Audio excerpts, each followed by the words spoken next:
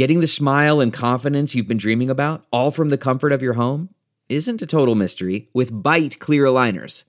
Just don't be surprised if all your friends start asking, "What's your secret?" Begin by ordering your at-home impression kit today for only $14.95.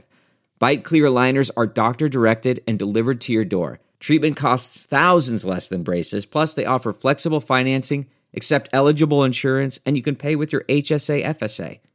Get 80% off your impression kit when you use code WONDERY at Byte.com. That's BYTE.com. Start your confidence journey today with Byte.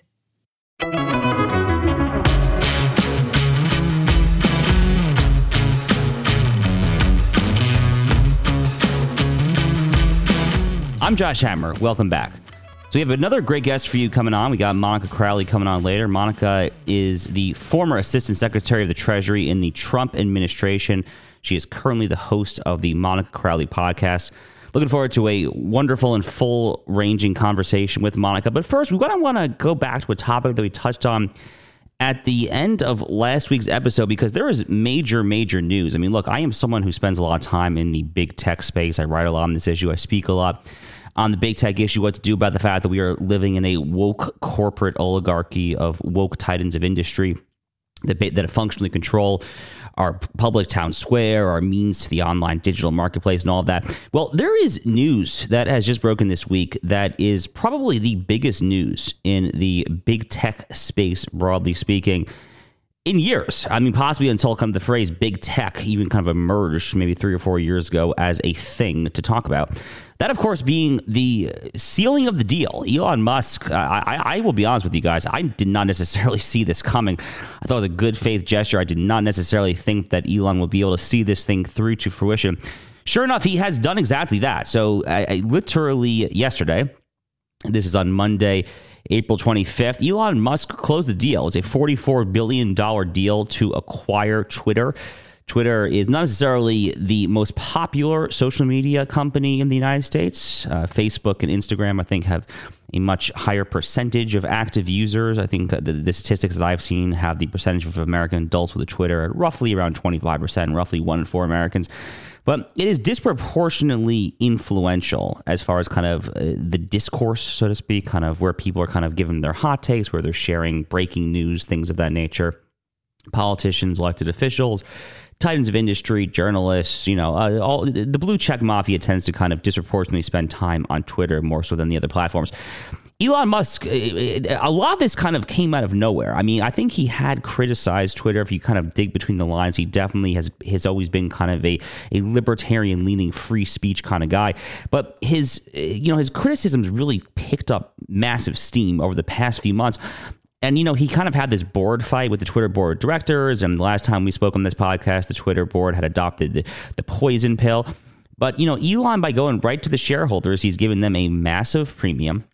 This is a fantastic deal for the shareholders. And that's kind of what I was saying the last time we spoke, was that, there's only, if it really is as good of a deal for the shareholders as it looks like it is, and I have no reason to believe that it's not, then there really only is so long that the board can actually withstand this, that they can actually withhold going through with that, because ultimately kind of the company, the officers and directors of the company under American corporate law does have a fiduciary duty to the shareholders.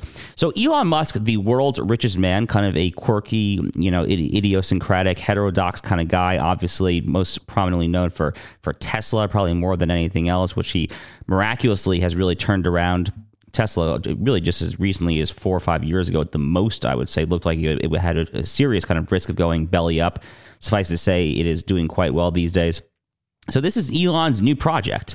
And, it looks like he's probably going to take the company private. Twitter has been publicly traded for a while. It has consistently kind of underperformed on the stock exchange. It has consistently not met Wall Street's earnings estimates and things of that nature. And, if you believe Elon Musk, and again, this guy just literally put his money where his mouth is. He's reportedly worth $268 billion, according to Forbes, literally the richest man in the world, buying Twitter for $44 billion. Which is, it's a decent fraction of his net worth. I mean, the guy has a lot of money left to spare. And by the way, Elon, if you want suggestions and other companies to take over and try to course correct, I have plenty for you. I'm thinking here, obviously, of companies like Amazon, Facebook, Google. Obviously, those are all going to be more valuable than Twitter, which is kind of an infamously non-profitable, infamously poorly mismanaged company. But it looks like Elon's going to take this thing private.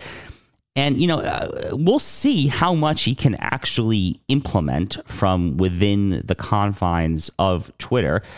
I think that he'll probably be pretty successful. Look, I've obviously never been kind of the CEO of a company, but a CEO, he has obviously the ability effectively to, I don't know exactly what Twitter's kind of leadership structure or bureaucracy or kind of hierarchy or anything like that looks like. But the point is that you can fire basically whoever you want to fire. Okay. When you are the 100% owner, when you've taken the company private, really not a whole lot that you kind of have to kind of go in the way of, as far as you are obviously your own boss. And like Elon Musk himself, today he obviously, he was tweeting about kind of the imperative to bring free speech to Twitter. He literally was tweeting about that on the day that he just acquired the company. It's a really kind of surreal, it really is a surreal political and really just kind of business and just general kind of news development. So he's going to try to, stop the banning, stop the shadow banning, stop the censorship, and get Twitter back in the business of being able to platform speech. Really just remarkable. Literally, it looks like Tucker Carlson is now back on Twitter.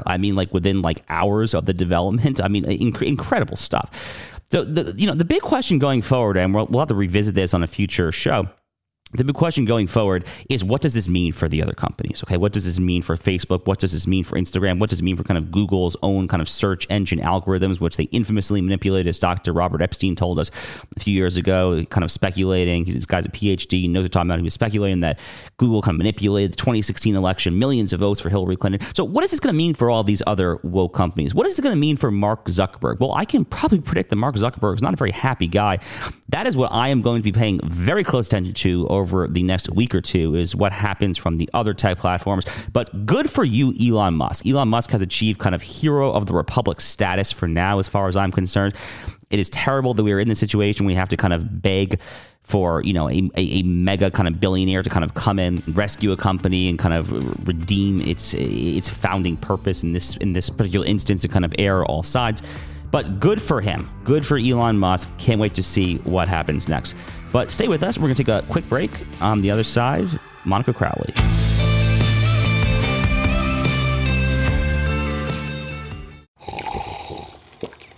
That's not just the sound of that first sip of Morning Joe. It's the sound of someone shopping for a car on Carvana from the comfort of home. That's a good blend. It's time to take it easy, like answering some easy questions to get pre-qualified for a car in minutes.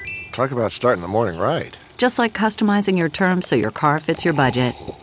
Visit Carvana.com or download the app to experience car shopping the way it should be. Convenient, comfortable. Ah.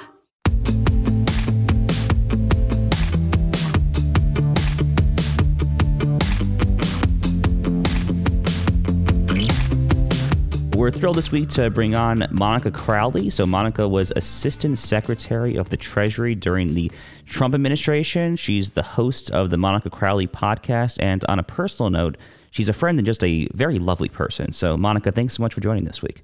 What a fantastic introduction, Josh. Thank you so much. Very kind of you. Thank you for having me. And right back at you. I feel very blessed to now have you as a good friend as well. Oh, absolutely. No, it's well deserved.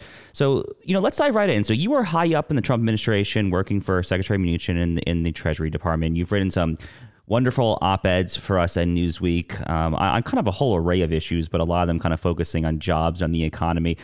So how badly has Joe Biden messed up the economy? It seemed like towards the end of the Trump administration, lowest black unemployment rate in a half century. We were just rolling. But inflation now obviously at 4-decade highs. Kind of walk us through just the various kind of macro and microeconomic metrics. Just how bad from your perspective is it out there? Sure. And thank you for the question, Josh, because there's not a lot of conversation going on out there about where we are in the U.S. economy, where we're going. But also it's important to know where we've been, because the fall off has been really dramatic. And it's a direct result of the Biden administration's policies. And of course, Democrats with unified control in Congress as well. Those policies have torpedoed the U.S. economy. Let's take a step back for a second, Josh, and just remember pre-pandemic where we were. The Trump administration was able to deliver a thriving economy, and they did it through 4 main policy levers. They did it through the Tax Cuts and Jobs Act, so tax reform and tax cuts in late 2017. They did it through regulatory relief. They did it through instituting and negotiating fairer trade deals with key trading partners, including Mexico and Canada, but also the phase one deal with China. And they also did it by unleashing our great energy sector. So those four approaches delivered a booming economy that actually lifted every single American.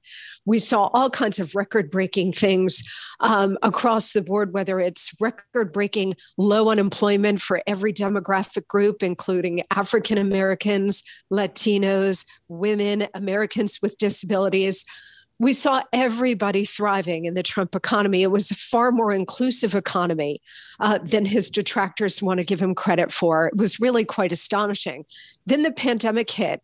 And what we all did was made sure that the American people and America's small businesses and America's industries got through the most acute period of the crisis.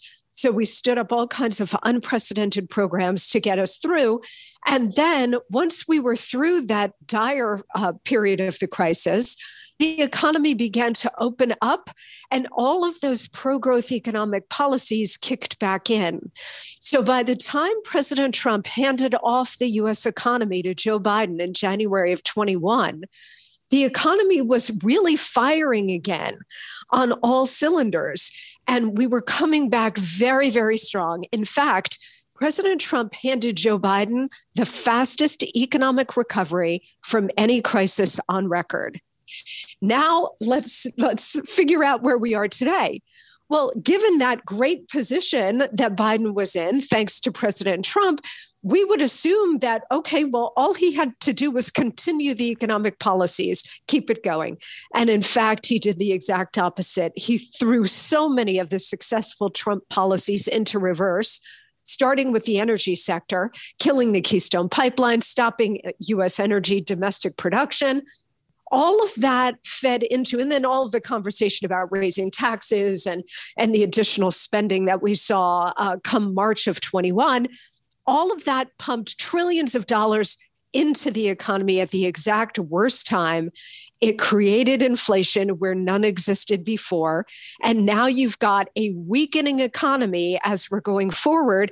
And you've got all of the elements to it that everybody knows and unfortunately is suffering with, like skyrocketing inflation, a significant labor crunch, the supply chain crisis, the list goes on and on. None of this materialized out of thin air, Josh. It's all a direct result of the catastrophic economic policies adopted by Biden and the Democrats. Yeah, no, it's really well said. I mean, let's kind of focus on inflation just for a little bit here. Not necessarily the sexiest topic in the world, but it's certainly a ubiquitous topic. I mean, quite literally, obviously, everyone feels inflation, whether it's at the gas pump or the supermarket or anything like that. And, you know, the reason that I think inflation has always terrified me, going back to when I was studying economics as an undergraduate, is because prices in our economy are notoriously sticky. You know, meaning that, your wages are just simply not always going to rise, obviously, at the same level as inflation. So when inflation starts to kind of skyrocket and get out of hand, well above the Fed's 2% level that it tries to keep it at most year in and year out bases, you're going to feel that. I mean, you are going to feel that in your bank account. You're going to feel that everywhere. So, what should the Fed be doing right now? It seems to me, Monica, you're more of the expert here. It seems to me like they've been a little slow out of the gate on this one, haven't they? A little slow? That is an understatement, Josh. Look, I'm not an expert on the Fed, but I know enough about economics to know that the Federal Reserve has been way, way behind the eight ball for well over a year. If you trace the contemporary inflation that we're all suffering through right now, you can actually peg it to the exact day that Joe Biden signed into law the American Rescue Plan, ARP. That was signed into law in March of 21 because Biden and the Democrats made this political argument that the economy still needed economic support coming out of the pandemic. It did not. Like I said, Trump gave him a huge push and the economy was very strong. It's very resilient. It got back up on its two legs and it was really cooking again. Democrats came in, they used COVID as an excuse to push through about $2 trillion in additional spending. When Biden signed that bill, from that moment on, Josh, you started to see inflationary pressures increase. And it began to really build on itself, as inflation often does. It becomes a spiral. You mentioned wages. Yes, people's wages are now going up in the US, and that would generally be a good thing. You want people to earn more. However, inflation is so far outstripping your wage growth that you're actually getting a pay cut. Exactly. Because it's costing you a lot more to live and just buy basic items. So again, they call economics the dismal science, as you know, but it is a science, and the laws of economics are pretty hard and fast. So when you pump down trillions of dollars into the economy, it's chasing too few goods and services.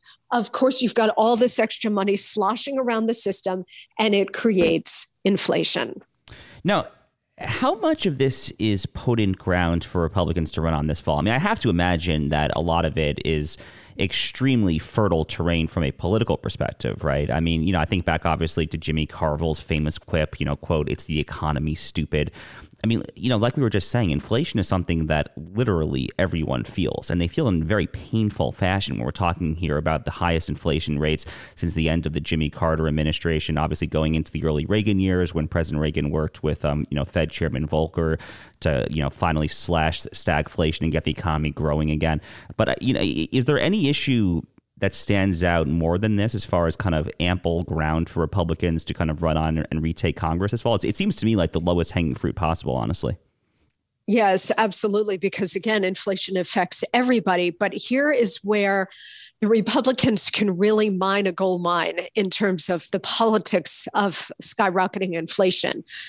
The Democrats for decades, and they continue to today, they profess to champion the little guy, right? The Democrats are all out there and they're championing the middle class and the working class and the working poor.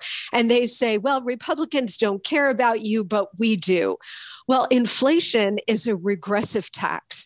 By that, I mean it is tantamount to a tax. And by regressive, I mean that it hits those at the lower end of the income ladder most of all. Why? Because they are least able to withstand rising prices. So the middle class, the working class, and the working poor that have looked to the Democrats to be their champion this whole time, well, they're the ones bearing the brunt of inflation most of all. So if Republicans are smart, and that's a big if, Josh, because they never miss an opportunity to miss an opportunity, but the messaging and the policy positioning that Republicans should be doing from now until November and then beyond into 24 is that Democrats do not care about you at all. They only care about their fellow elite ruling class members who, by the way, are benefiting from higher inflation. The rich actually benefit from inflation. For example, housing, the value of housing in America has gone up 20% in the last year because of inflation. So if you're a homeowner and you own a big, sprawling home, you're actually richer today because of the equity that you have in your house because of inflation. But if you are a member of the working class and you're busting your tail all day long and your wages have gone up 3%, but inflation is running closer to 9%, you're in a bigger hole today than you were a year ago. So Republicans really need to message this and talk about it, talk about how they're taking inflation seriously and how they're going to stop the government spending, which is exacerbating this inflationary situation. I'm happy you brought up the fact that inflation is a regressive tax, effectively, which it absolutely is. It kind of reminds me, though, of a lot of these other, liberal and especially you might say kind of limousine liberal policies that really are just the lofty kind of things that disproportionately favor the wealthy and really just redound against the interests of the working class. I'm thinking of issues here like climate change, which disproportionately obviously hamstrings people in the coal mines and, in the factories and all of that. I'm thinking here of issues, obviously, like defund the police, kind of the quintessential limousine liberal issue. Obviously, who's that going to hurt? It's going to hurt people working and living in kind of urban centers and cities. So, I kind of want to get your thoughts on that and how the Democrats have really just kind of in recent years, at least over the past 5, 10, 15 years, so increasingly just so far removed from the interests of kind of the median day-to-day American worker. But we're going to take a very quick break here, so stay with us. We'll be right back. But on the other side, Monica, I want to get your thoughts on that. So this is the Josh Hammer Show. Stay with us.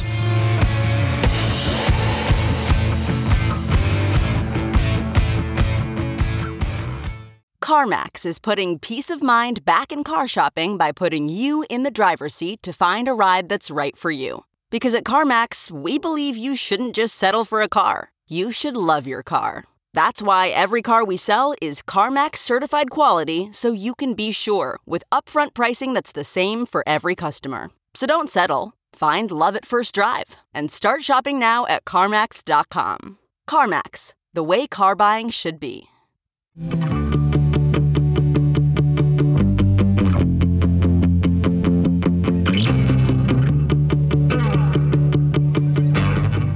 Monica, I kind of just would love your thoughts on that. I mean, it really does seem like the Democrats who once were the party of kind of the working man, right? I mean, Joe Biden from Scranton, Pennsylvania, we've heard that story a million times. They're just so far removed from the interests of the median American at this point in the year 2022, aren't they? Yeah, and it's a very interesting political dynamic that's been going on now for quite a while, where the split in America and really in the Western world, you're seeing this with the French election coming up this weekend. You saw it with Hungary and their recent election, with the rise of the populists like Trump, like Orban, like Le Pen. There is something going on in the West where the split is less about right versus left or red versus blue than it is the ruling class versus everybody else. Oh, I love that so much. Amen. Yeah. Go on. Sorry. Amen. Amen. No, and it's 100% true. And it's been going on and developing for quite a while. And what's been fascinating here in the US is that the Democrats have aligned themselves with the ruling class rather than being the champion of the little guy, as they always used to talk about. I remember my grandparents who, they were very young during the Great Depression, but they certainly remembered it. And I remember my grandfather saying, yeah, well, the family voted for Roosevelt because of, the New Deal and all of the stuff that was helping the working man, and how it's all just completely flipped around because the Democrats have aligned themselves with the elite ruling class in America, whether it's the university system, the media system, the culture, Hollywood elite, the cultural elites, and so on. They have aligned themselves with the moneyed ruling class to the exclusion of the working folks. And it was Donald Trump who really saw the opportunity there to go in and talk to the forgotten man and woman. Josh, I was President Trump's very first supporter in the media, literally about 72 hours after he came down the escalator. I remember being on Fox News and everybody was having a good laugh. And I said, stop laughing. Do not underestimate him. He's going to win the whole thing. Wow. And the reason why I thought that at the time is because Trump was smart enough to see the opening, and he had always been authentically the blue-collar billionaire, right? So he was always just who he was, which was a guy who built, billion-dollar buildings in New York City, but he was always more comfortable with the workmen on his projects than he was with the foremen on his projects. So I saw that he would be an authentic voice that would resonate with the forgotten man and woman. And in 2015, 2016, he did something I have never seen a politician do authentically and organically. He created an emotional bond with the forgotten man and woman, not a political bond, not an intellectual bond, an emotional bond, because he said a couple of things to them. He said, I see you, I hear you, and I will be your champion. And so they took a leap of faith. It was Democrats and independents as well as Republicans who took a leap of faith with this guy and said, well, we hope he's not lying to us like every other politician.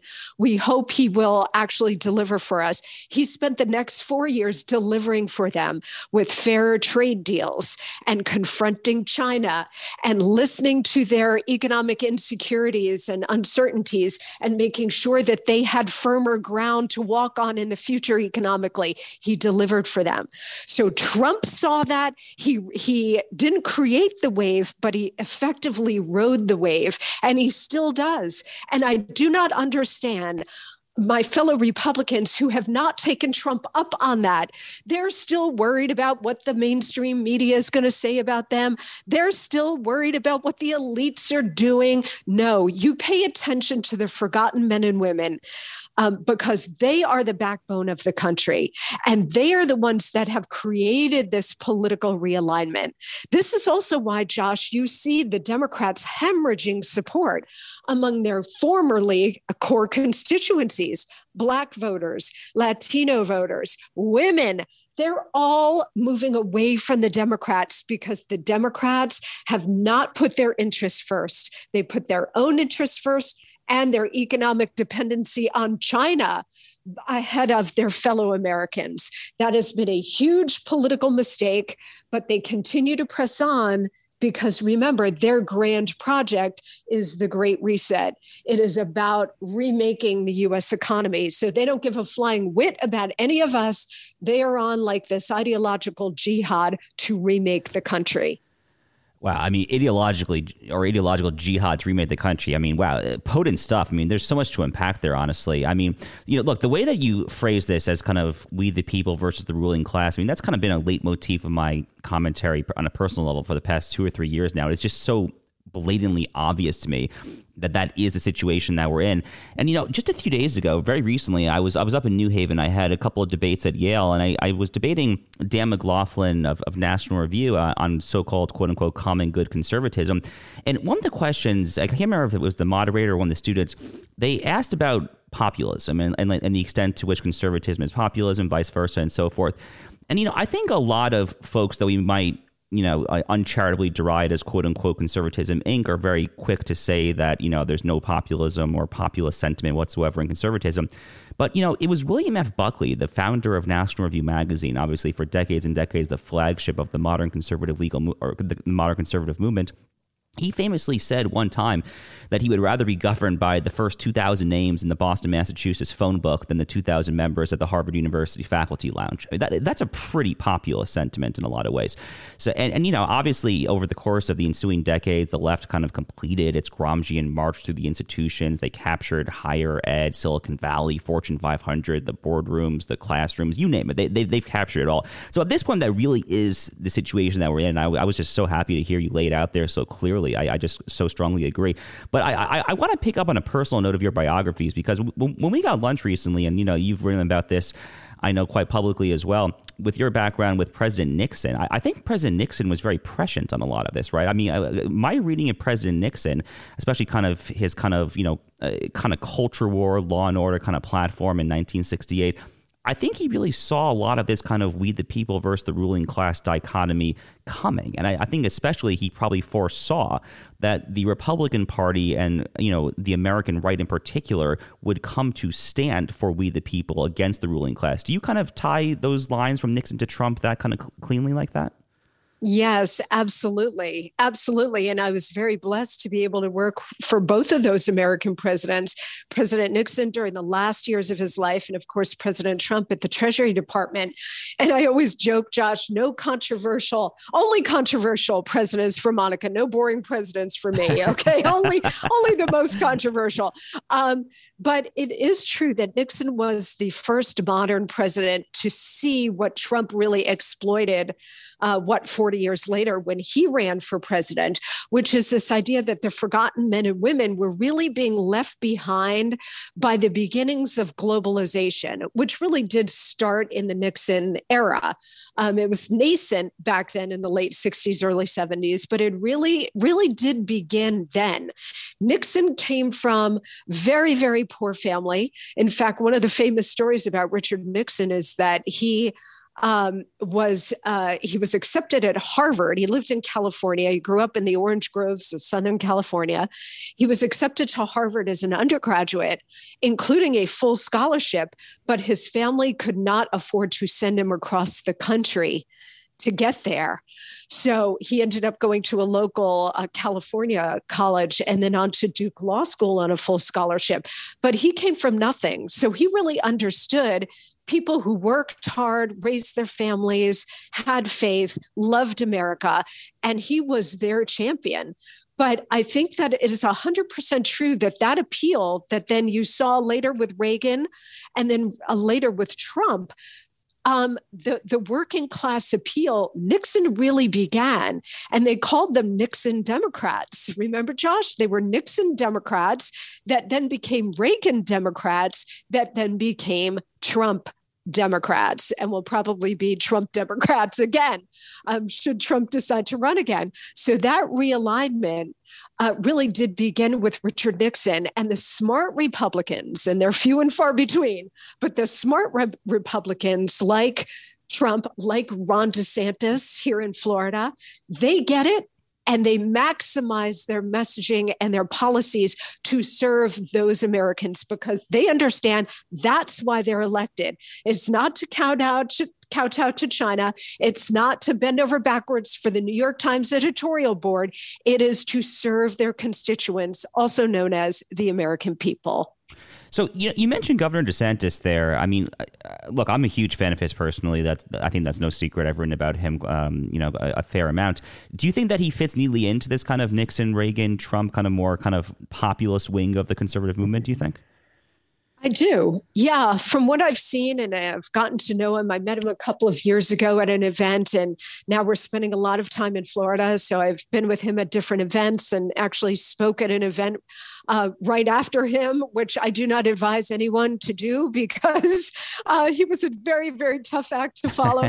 I do. Look, he is very smart. He's very politically savvy, but he also understands that he is governor of the entire state of Florida and he is there to serve Floridians.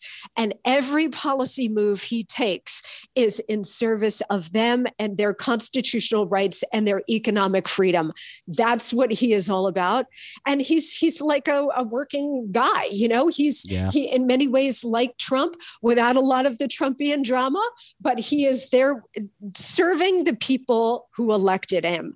And he's doing it so effectively and he stays on offense, which is exactly what we need. Yeah, no, I mean, and speaking of the offense, I mean, I would love your take on Florida versus Disney. I mean, it's kind of this quasi-hilarious but also very serious showdown that's kind of unfolding before our eyes in this special legislative session, with Florida Republicans trying to strip away some of Disney's kind of extra legal privileges that they've had for a half century or so. And this obviously kind of, for the listeners, this goes back obviously to Disney's intense lobbying against the parental rights and education bill that, the mainstream media, the corporate press, the Democratic Party were able to largely successfully, I think, get this obtuse pejorative, the quote unquote, don't say gay bill, just ridiculous kind of, mislabeling, obviously. But, Monica, do you think the Republicans here in Florida are overplaying their hand on this or do you like what's happening? No, I absolutely love it. Look, voters want to see fighters. This is one of the big reasons why Donald Trump won in 2016 and why, yes, he was a controversial president, but he stood up and fought back against this relentless onslaught of whether it's economic Marxism or in this case, cultural Marxism, Josh, it is coming at us from every direction and it's bending the country. And the American people want to see leaders who have a backbone to stand up to it and say no. And that is exactly what Ron DeSantis is doing. He is fighting the culture wars, which most Republicans are terrified to do. All right. They don't want to be creamed in the culture. They don't want, Rob Reiner on Twitter making fun of them. DeSantis doesn't care. He said, I am standing up for what's right. And what's right is protecting our children against this cultural Marxism that seeks to destroy the nuclear family by sexualizing and confusing children. I mean, it is straight up child abuse. DeSantis sees it. And he is standing up to one of the biggest mega corporations in the world. But here's Disney, supposedly in the children's business, that has now embraced this. Why? Because Disney leads the charge on ESG. So many other companies have gone down this road too. Coca-Cola, Delta, remember during Black Lives Matter, and they were all funneling tens of millions of dollars into BLM and all this nonsense, because the inmates run the asylum in these institutions and because they are completely beholden to China. That economic dependency, the CCP is running this whole playbook, and all of these once great American companies have bought right into it at the expense of the American people. Yeah, no, it's really appalling stuff, honestly. I think the point to emphasize, and I'm happy you raised this, I mean, Disney is supposed to be a children's entertainment company. I would think that a company that, holds itself out as the kind of the chief company with respect to kind of entertaining children, being there on the VHS, DVD, the Netflix, whatever the kids are watching these days, as these kids mature and get old, you would think that they would care about protecting their innocence until a somewhat reasonable age. Obviously, I think Disney has exposed itself. And, obviously, this is not a unique to Disney problem, as you very well note, as Chris Rufo has exposed over and over again. This rod is just running all through the Fortune 500. And, look, I do think folks like Governor DeSantis, like President Trump, they understand that in the year 2022, in the 21st century, tyranny does not exclusively come from the public sphere. I mean, government tyranny is obviously a very, very real thing. As any student of history like you and I, we can obviously tell you that tyranny can absolutely happen, and it has happened time and time again from the public sphere, but it also can happen from the private sphere through kind of cultural Marxism or kind of just insidious kind of corporate tyranny. But, Monica, you and I could talk for hours and hours. Unfortunately, we're going to have to wrap it up here, but where can the listeners find you and your new podcast? Well, thank you so much for having me, Josh. I really appreciate it. And you will be a guest on my podcast in pretty short order. So I look forward to that. You can find my podcast wherever you download podcasts. It's called the Monica Crowley Podcast, which isn't particularly creative, but it does get to the point, and we've got no time to waste in America these days. So the Monica Crowley Podcast, and please find it wherever you get your podcasts, Apple, Google, Spotify, Stitcher. Just type it right in. It'll come up. I'm doing it 3 days a week, Monday, Wednesday, Friday, new podcast drop. So I think you will really appreciate, we talk about a lot of smart subjects about what's going on in America and the world, and we have a lot of fun while we're doing it too. Well, I can't wait to appear on it and have some fun with you. But this was very fun as well. So thanks so much for joining, Monica. Really appreciate it. My pleasure, Josh. Thanks.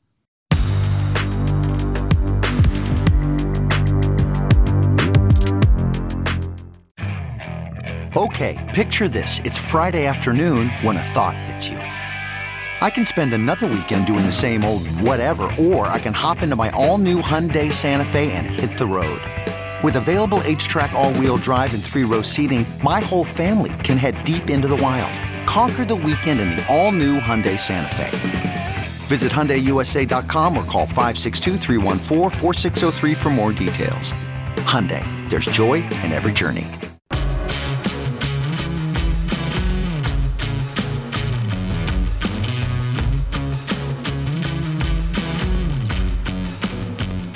Monica and I talked there a little bit about Governor DeSantis and Florida Republicans and Florida as a potential roadmap going forward, specifically what the Florida legislature and Governor DeSantis in particular, really to his immense credit, have been able to do as far as actually executing an act of punishment. An act of punishment.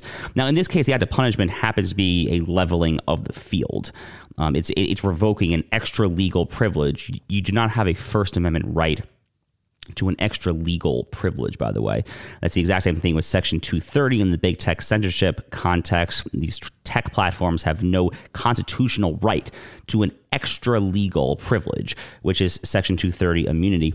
So, Monica and I were talking there about Ron DeSantis and the state of Florida kind of understanding the stakes of this civilizational battle, of this battle that we sane Americans, that we people who just want to kind of go to synagogue or church over the weekend, who just want to kind of live our lives, work to put bread on the table, without kind of the crime that's run amok that we talked about kind of last week with the whole kind of criminal justice reform, civilizational arson nonsense.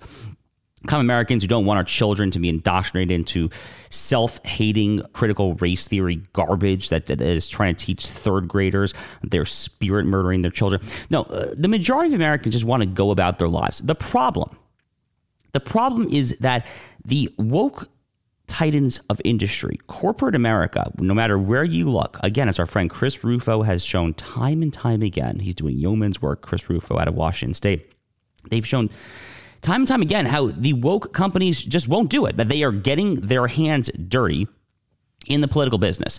Disney has done that, and therefore it is a quintessentially just act of punishing conservatives' enemies, not just punishing conservatives' enemies, punishing the enemies of people who care about not scandalizing and prematurely sexualizing our children. I thought the Walt Disney Company, of all companies, should care about that. I think if Walt Disney were still alive, he would care about that. So good for Florida, of course, good for Governor DeSantis, good for our legislature down here in the Sunshine State. I was happy to see that Monica and I are on the same page on that. Nonetheless, you see all these shrieks of hysteria, these cries of, oh, how dare they? The Vichy conservatives, the surrender cons, rhinos, conservatism Inc., no matter what you want to call them. We know who we're talking about here, okay? I'm thinking here about people like Jeremy Boring, the CEO and self-professed, quote, God King, unquote, of the Daily Wire. I'm thinking here of people like my friend, Jen Ellis, former counsel to President Trump. People on the right who really should know better, who choose now to get on a high horse about principle, about the need to stand by, quote, First Amendment precedent.